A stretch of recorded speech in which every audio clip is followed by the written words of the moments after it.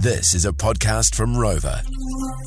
JJ and Flinny. More FM. The day before the census, tomorrow night, everyone in New Zealand will be counted.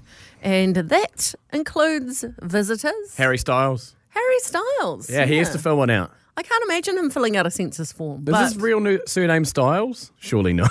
I'll Google it while you get on our amazing guest. Yes, we have Nicole, one of the regional managers for Census New Zealand. Hi, Nicole. Kia ora, everyone. How are you? Yeah, we're really, really good. Now, Claire, I'm going to get straight to what I always think about here. It is illegal not to fill in the census. So what will happen to us if we didn't fill it out? You could be penalised, but, so many people, over 90% usually, fill it in. So but what happens if you don't do that? Does someone come and find you? Do they knock on your door? Do they track you down? We will definitely find you. Well, definitely. I mean, I wouldn't be too hard to find, but,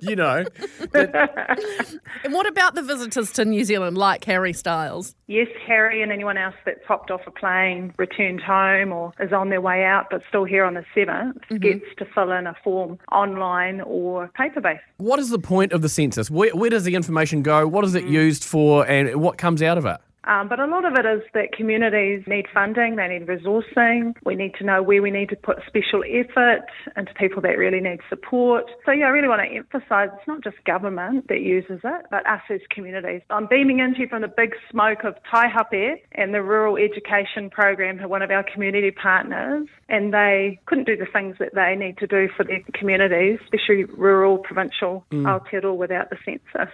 Oh, very so good. you need to know how many people they have to deal with and all that sort of stuff. That's right. Over 5 million probably. So where are we? Who are we? How old are we? What's the composition in our houses? What are families made up of? Say, in terms of an eye prescription. We need more information to know if those sorts of things that are currently funded are meeting the needs. Yeah, Right. cool. Oh, that's it's so interesting. So it's very important, really, isn't it? Yeah. Yeah, very, very much. Can you tell everyone, Flinny? They'll listen to you. Yeah, okay, everybody, and JJ, everybody fill it out. Don't be a loser like me, okay? I'm going to fill it out too. I'm just joking. Nicole, why do people not fill it out, apart from the lazy ones? Look, I just can't emphasise enough. We really protect your information. Yeah. It doesn't go to any other agency in this form. It just comes into this big pool, and we really look after it. We just need to know where people are so we can get the support that we need all around the country. Absolutely. Nicole, who's a regional manager for Census NZ, thank you so much for your time. We know it's very, very important, and thanks for the important job you guys are all doing for us. Thank you. Just last little shout out, census.govt.nz. There's hundreds of help locations.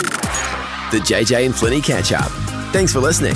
Catch JJ and Flinny on More FM 3 p.m. weekdays. For more, follow JJ and Flinny on Instagram and Facebook.